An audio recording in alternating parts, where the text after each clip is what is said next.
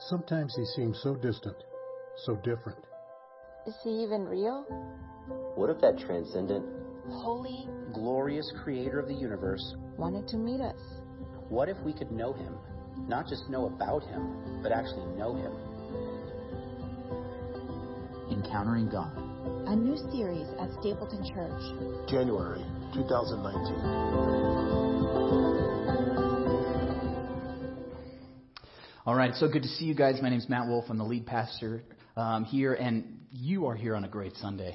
Every Sunday is a great Sunday, but today especially, we have some baptisms today. We had one baptism. Kara Smith was baptized by her father, Jimmy. You know, Jimmy baptized Kara in the first service.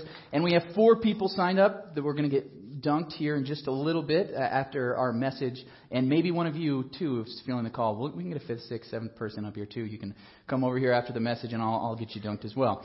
Because baptism is faith going public. And what we're going to talk about today in our message, I was struggling with my intro this week, and then Patrick, who's going to get baptized here, you're going to get to meet him, sent me his testimony, and I got it this morning, and I was like, that's my intro right there. So we're going to see some of his testimony, and you're going to hear just a couple minutes of it right now. My name's Patrick Hubbard. I moved here about 3 years ago from a small town called Claflin, located in central Kansas. I'm young, I'm 24 years old. But that feels like a lifetime when you have a lot of things to be thankful for and you still feel like you're missing something. And I definitely was. It seemed like every time I met a goal or achieved some milestone that I'd been longing after for so long, I just still felt unsatisfied, still felt empty. There was always a hole. A lot of my attention was always turned towards faith.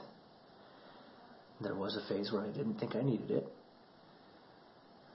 followed by a phase where I knew I wanted it, all the while knowing I didn't understand it.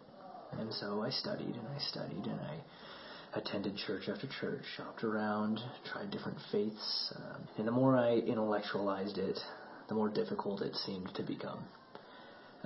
Almost like every defense mechanism I had, every insecurity I had, was keeping me from stepping forward. It was a moment attending a church where they said such a simple thing, something I'd heard before, but I don't know if it was just I was in the right place in my life or what, but they had said that this isn't something you deserve.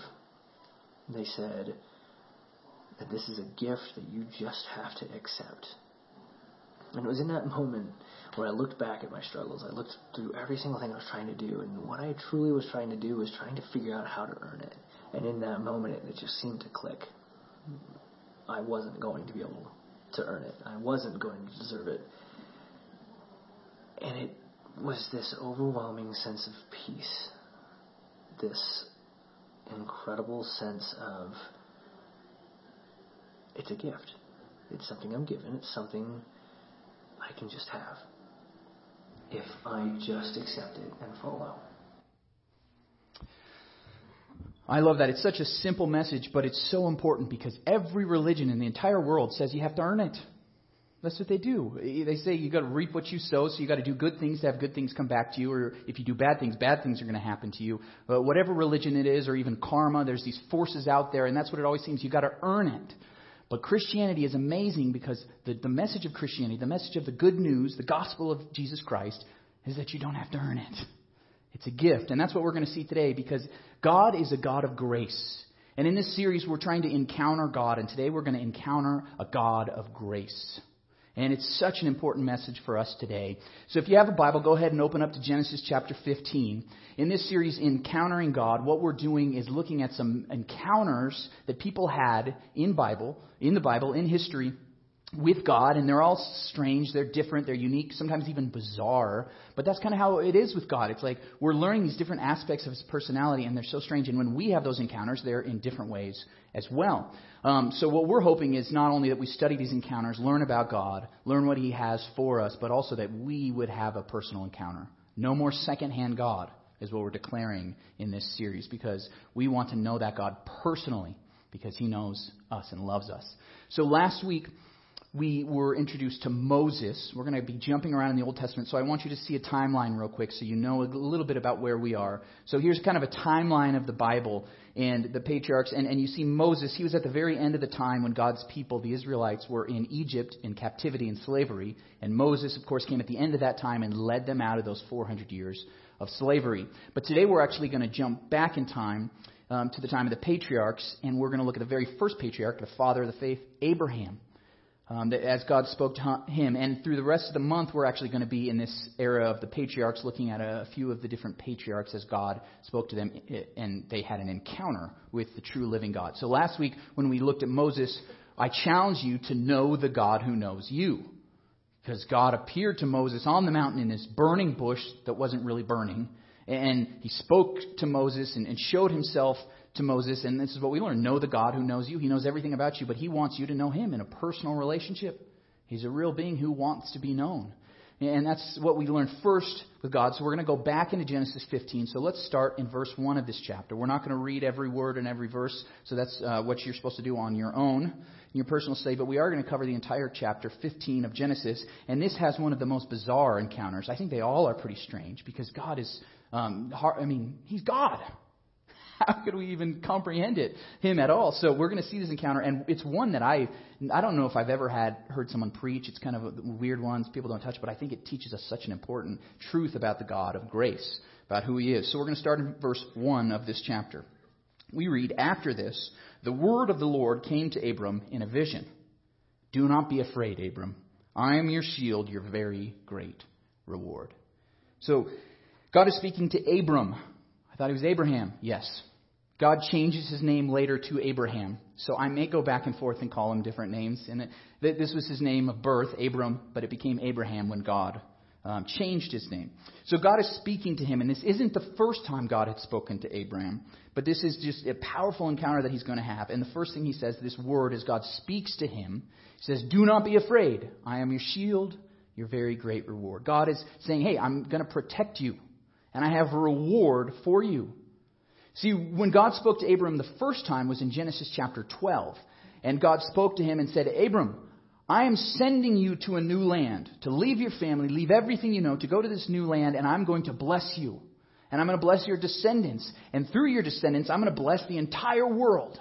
This amazing promise of a great future ahead, all these blessings and everything. And I'm sure that sounded awesome. Abram was like, awesome. And he did. He believed it. He's like, I'm going ahead with this. I'm going to follow where God is leading me. But now years have passed.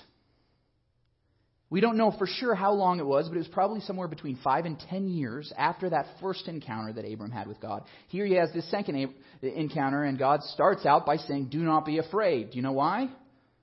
He was probably fearful, worried, doubting even. "Do not be afraid, Abram." So God speaks to him, and I think that's so important. Yes, hearing the voice of God was probably powerful, but he'd already heard it before. But God starts out by saying, "Do not be afraid," because Abram had some questions. God had promised that he would have descendants, that he would have many descendants, and they would bless the whole world. But do you know how many descendants he had at this point? Big goose egg. 0. He had no children. He and his wife were getting older, much older, and they had no children. No descendants. I'm sure he was wondering, as you and I would, how's this going to work, God? You keep giving me these grand, beautiful, amazing promises. How's it going to work? When's it going to happen? Come on. And that's exactly what we see in verse 2. In verse 2, it says, "But Abram said, 'Sovereign Lord, what can you give me, since I remain childless? You have given me no children, so a servant in my household will be my heir.'" He's saying, I have no kids, so I guess one of my servants that work for me is going to inherit me. Is that what you meant, God? See, what Abram's doing here is questioning God. He has questions. How are your promises going to come true? How are you going to be true to your word, God? And you know what? We have some questions too, don't we? You ever had questions? Wondering, well, when, God? How, God? I don't see any proof now. How's it going to happen? See, it's okay to have those questions. Even Abram, the father of our faith, had these questions. He's asking God, okay, how is it going to happen? How, God? But then in verse 4, it says, Then the word of the Lord came to him another time. This man will not be your heir, but a son who is your own flesh and blood will be your heir. And then he took him outside. And I can just imagine this. God putting his arm around his shoulder, pointing up the stars. Look up at the sky and count the stars. If indeed you can count them. Then he said to him, So shall your offspring be. God reinforces this promise. God is not like, okay, I told you once. No, he says, no. This is a promise I have for you. Let me show you. See the stars? You can't even count them. Your descendants will be like that. That many of them. And he believed, yes, but he also had some questions. When? How? I would say he probably was doubting a little bit, right? Let's be honest about this. In fact, in verse 7, God goes on to say, I am the Lord who brought you out of Ur of the Chaldeans to give you this land to take possession of it. Another promise, you're going to inherit all this land. But Abram said, Sovereign Lord, how can I know that I will gain possession of it? Once again, questioning God. I want some proof. I want to know that your word is good. And I want to say to you, some of you have questions. Some of you have big doubts. That's okay. You can have uncertainty. You can wonder. You can have questions. How is this going to happen? And that's all right. God still chose Abram. He's called a friend of God in the Scriptures. And he's blessed because of his faith. And he had these questions. And I think that's so important because we do have questions and we're like, God, how can I know that your word is true? How can I know that all these promises, eternal life, all this great stuff that you promised for my future, how can I know it's going to happen? Because right now I'm not seeing it. Right now it doesn't look that way. I don't know. In fact, sometimes it's the opposite. How is it going to happen, God? We can have those questions. We can ask them. In fact, I think it's good and healthy to do that. As we'll talk about in a little bit. But then God does something that is unique and bizarre, and it's the reason why I picked this passage. God does something strange next. He tells Abram, he says, okay, what I want you to do is get some animals. I want you to get some animals, and what I'm going to do is send you out. You're going to get a cow, you're going to get a goat, and you're going to get a ram, and then you're going to get a couple birds. You know what to do. He doesn't say that last part, but he doesn't give any instructions of what to do with these 5 animals. But Abram knows exactly what to do. And I'll explain why he knew in just a little bit. What Abram does then, he goes and takes these animals. He gets the cow, and he cuts that cow in half. He cuts the cow in half. Did you hear me? He takes the goat, he cuts it in half. He takes the ram, he cuts it in half. He doesn't cut the birds in half because they were too small. Have you ever cut an animal like that in half, those of you hunters? When I was in Nebraska, there was a beef packing plant in town, so I went and visited. It was the biggest employer in town. And they would cut those cows straight down the middle. You seen that? You know what I'm talking about? It's gross. It's disgusting. There's blood. There's guts. There's sinews. There's bones. These animals are cut in half. Just imagine how much blood there would be. Think about it. And what Abram does is he takes those animals, he put one half of the cow on this side, one half on that side, one half of the goat on this side, one half on that side, one half of the ram on this side, one half on that side, and then the birds he puts one on either side. Can you just picture this? It's almost like a hallway, like a gauntlet. He sets them out. And then he waits. And then the vultures come. The birds of prey come. They smell the blood too, or they see it. I don't even know how that works. They see it, and they're circling, and they come down, and they're starting to bite and peck at the flesh of these animals, tearing pieces of it to eat. Pretty gruesome, right? And Abram's shooing these birds away because he's like, okay, wait, God, where are you? What's going on? He's shooing these birds away to protect these animals as they're laying there, cut in half, laying out there, bloody on the ground. And then God shows up. See, it says that a darkness came over the day. Like night, like the middle of the night, a darkness came. And it says it's like a dreadful gloom. This is a heavy darkness. And it says Abram is in a type of sleep here at this point. Before it was described as a vision, but here he's like put into this sleep. And what he sees as this darkness overwhelms him is a fire. It says in the NIV, a smoking fire pot and a torch. But it's a really tricky passage in Hebrew to translate. Basically what it's saying is that there's fire and there's smoke. And this fire and this smoke that shows up, because that's how God shows up. Last week we saw the burning bush that wasn't really burning. God shows up in this fire, and this flame, this smoke, passes between the animals. Passes between the cows and the goat, between the halves of the ram and the two birds. Passes through on the other end. And Abram knew exactly what that meant. And you guys are all scratching your heads. Right? Weird. Bizarre. What is going on here? I don't remember that in my Bible. Did I learn that in Sunday school? I don't remember that. See, God was doing something here. He was wanting to show to Abram that his word was true. His word was good. Take it to the bank, he's telling Abram. And he's doing something to get his attention. See, what God is doing here is making a covenant. That's what it says in verse 18 of our passage. That day the Lord made a covenant with Abram. See, Abram knew exactly what was going on because they were making this treaty, this covenant between God and Abram and his descendants. See, this is bizarre to us because we live in a written culture. If you want something done and you want to have a covenant with someone, you write up a contract and you sign on the dotted line, right? If you're remodeling your house and the contractor isn't showing up and you're freaking out and you complain to your friend, they say, well, did you get it in writing? And even if you did they sign it? If it doesn't have a signature, it's worthless. That's what we do in our culture, right? You write up a contract and you sign it. It can even be on a napkin, right? It can be on a napkin as long as it has a signature on there. It's good. It's written because we live in a written culture. But back in Abram's day in ancient Israel, they were not a written culture. They were an oral culture. So they didn't have paper, or very little paper, to write down these contracts. So what they did instead was they would do these rites. They would perform a ceremony as a way of signing on the bottom line. And what we're going to see today is our big idea that God's promises are signed in blood. God's promises are signed in blood. He's making this covenant and he's using these animals and this ritual that he's going through to say to Abram, you can take my word to the bank. You can count on it. My promises are good. My word is true. And I'm going to promise it and I'm going to sign it in blood.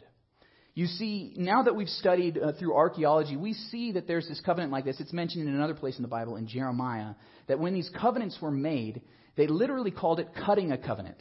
This is what the term is in Hebrew. You see this in a different translation. That day the Lord cut a covenant with Abram. That's literally what the phrase make a covenant in Hebrew is, cut a covenant. Because what they would do in order to make this agreement between two parties was that they would cut the animal in half, or the animals. And then they would walk through it, and they would basically be saying that if I don't live up to my side of the bargain, may I be like those dead animals. May I be cut off from my people. May I be like a rotting corpse on the ground and the birds come and peck at my flesh. It's almost a self-curse. If I don't do this, may I die. You know, some old school things, you would sign in blood or whatever. Or, basically you're saying, may I die if I don't fulfill my word. That's what God is saying here. We can see this. In archaeology, we see it in different ancient cultures. That this is what they were doing, and this is what God is doing. He's saying, I have these promises. I'm going to do these things. I told you I was going to give you land. I was going to give you descendants. I was going to bless you. I'm going to be your shield and protect you. I'm going to give you reward. But he's saying, in order to make my word true, I am doing this covenant, and I'm going to sign in blood. And saying as almost a self-curse, if I don't do that, may all this bad stuff happen to me.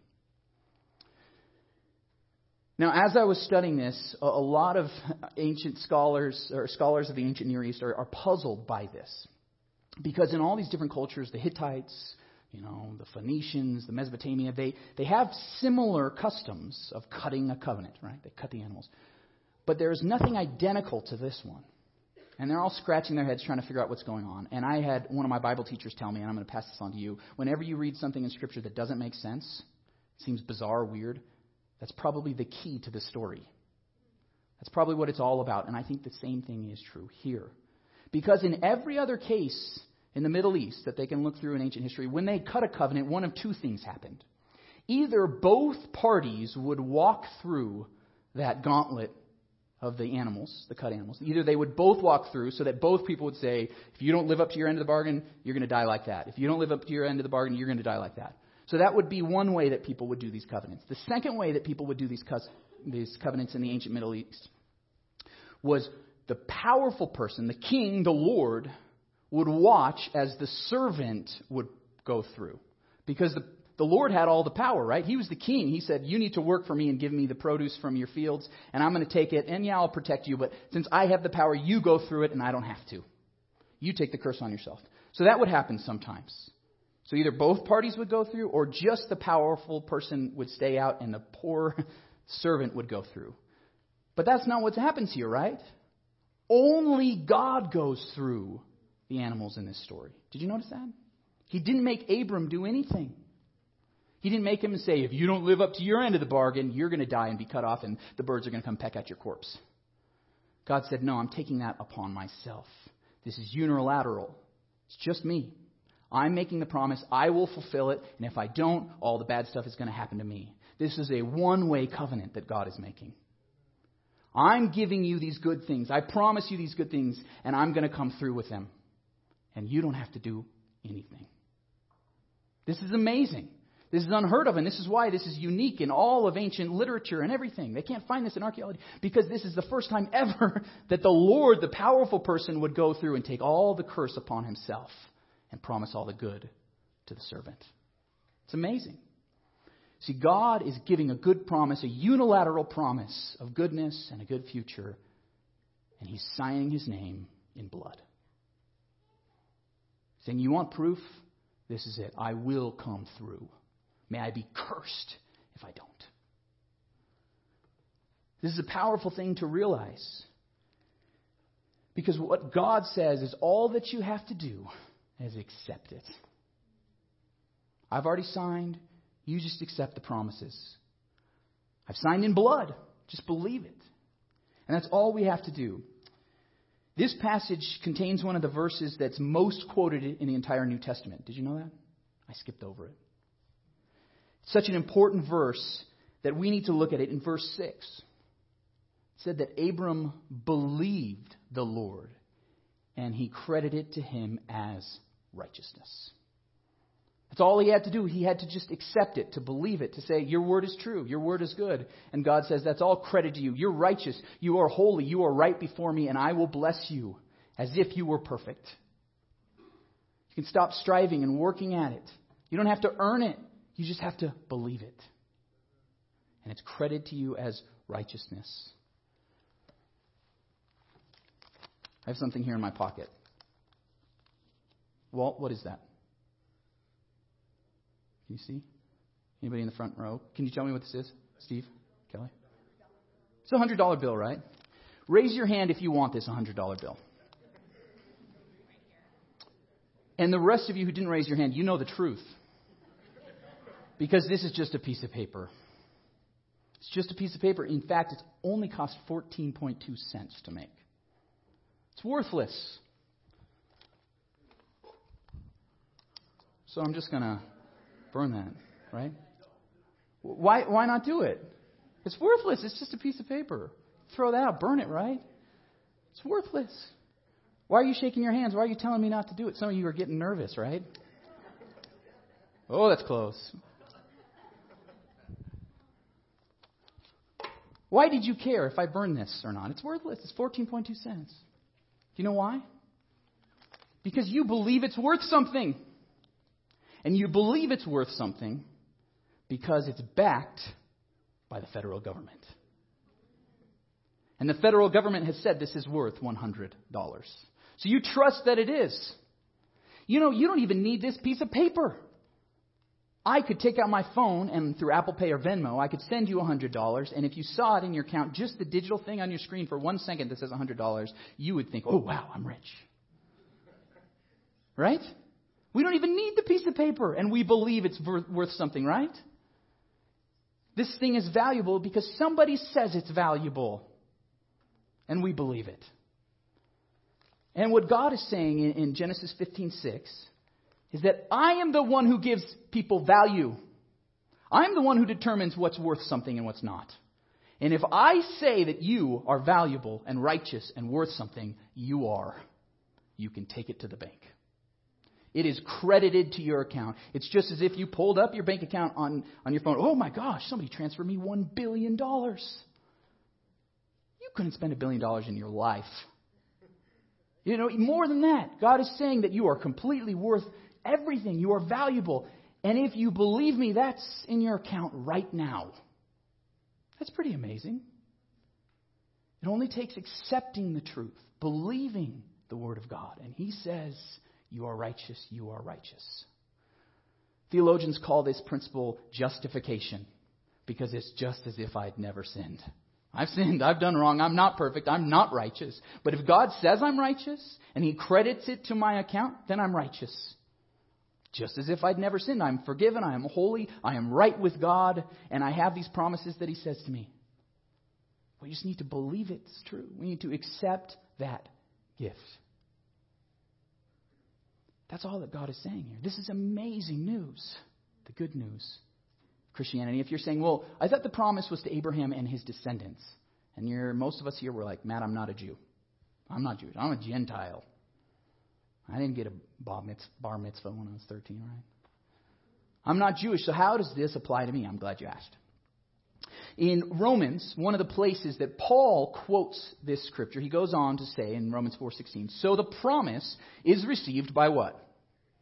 Faith. It is given as a free what? Gift. And we are all certain to receive it whether or not we live according to the law of Moses, if we have what? Faith like Abraham's. For Abraham is the father of all who what? Believe. Believing, faith, accepting this gift, that's all we need to do. And then we are made Abraham's children.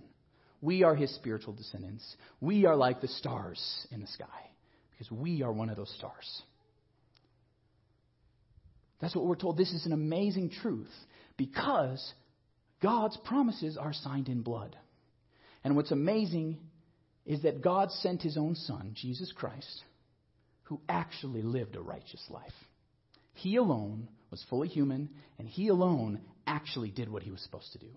He was righteous. He did no wrong. He earned righteousness with God, unlike the rest of us. And yet still, He suffered, was punished, and killed. That's amazing. Last week when we celebrated communion, we remembered some of the words that Jesus said on the night that He was going to be betrayed and killed. As He held up the cup, He said, this cup is the new covenant in my what? In my blood. I'm making a new covenant. It's in my blood. I'm signing it in blood.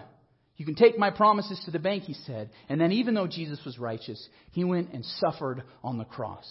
And the Gospel of Mark tells us that when Jesus was hanging there on the cross, a deep darkness covered the earth. Midday, there was darkness and gloom. And then Jesus on the cross, He cried out, my God, why have you forsaken me?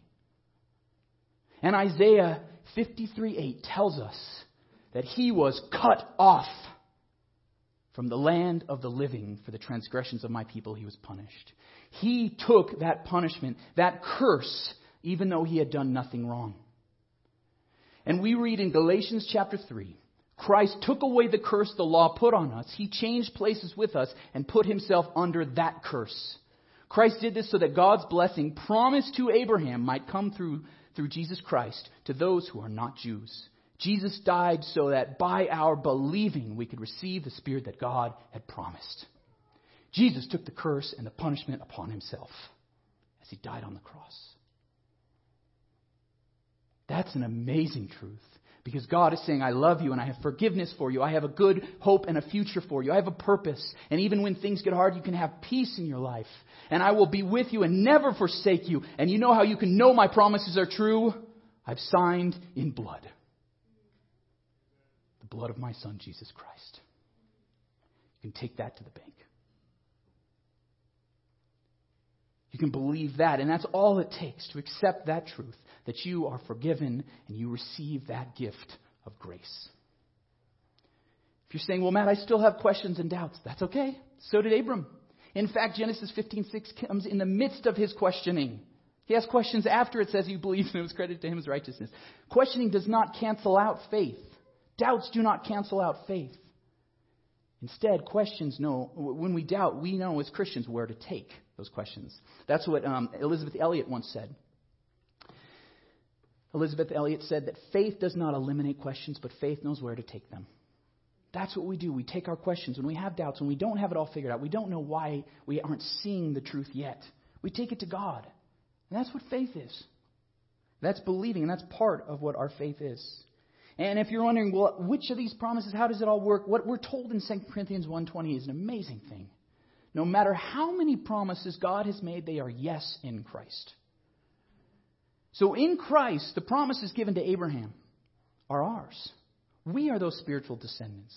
We will bless the world, that we have eternal life and forgiveness, that we can have hope and a purpose. All of those promises are ours if we accept them. And we accept Jesus Christ's death on the cross.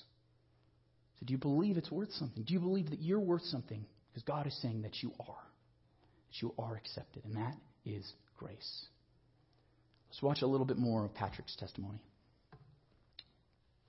I struggled with depression. I struggled with a lot of difficulties that I'll admit I now tie to that hole. That just dissatisfaction with everything, that peace of spirit that I was just missing. And it was a moment actually sitting in my shower where I just, tears streaming down my face, said out loud, I need you. I need help. I can't do this on my own. I can't figure it out. I know I can't deserve it. And so I finally just accepted the gift. And there was the peace again. And it was like everything just clicked. Everything clicked after that. I found the Stapleton Church. I found this amazing community. I found amazing people willing to embrace and help walk alongside me in this newfound faith of mine. It's incredible.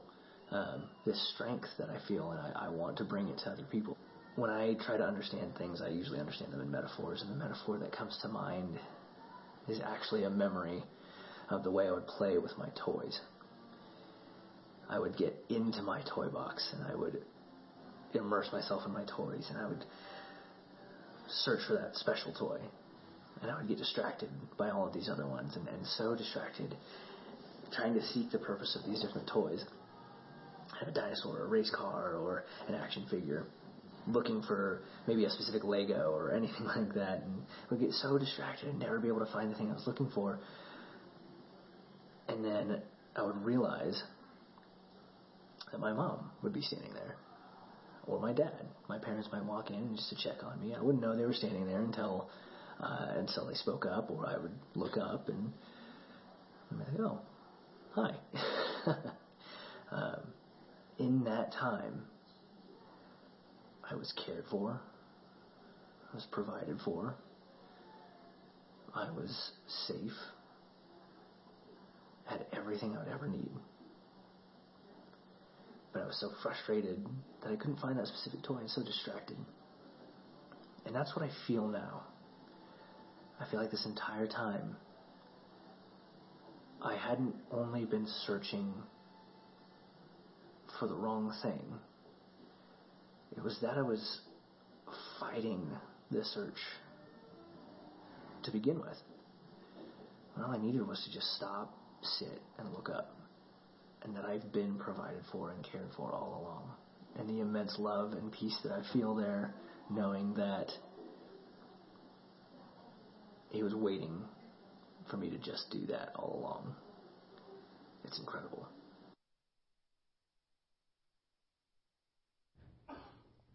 So I don't know how many of you need to look up right now.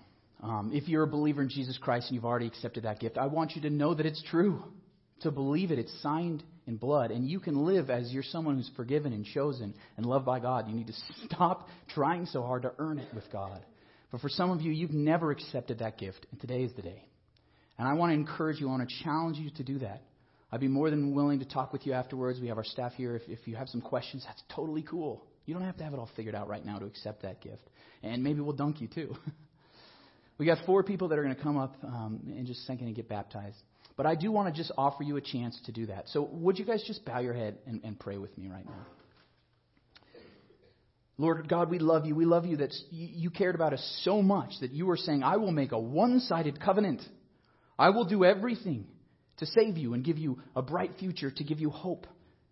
All these promises are yours, even at my own cost. May I be cursed. And Lord God, you sent your Son Jesus to take that curse for us, to accept that punishment on our behalf so that we could accept that gift of forgiveness. Lord God, let us be able to walk in that and live in that every day of our life. And for those who are in here, with everybody's eyes closed, heads bowed, if you want to accept Jesus Christ, you want to accept that gift today for the first time, would you please just raise your hand? If you're here, awesome. Praise God. Anybody else want to raise your hand? We'll pray for you right now. Lord God, I pray for these people here who made this, that they raised up their hand, Lord God. Would you hear their cry of their heart right now? Lord God, we just pray that they might feel the joy of your salvation, that they would know that you have come to give them that gift of eternal life today. Lord God, just bless them and keep them in your power. And let them know your promises are good. You can take it to the bank. They have eternal life, forgiveness. They are your child and loved and accepted right now. Pray this all in Jesus' name. Amen.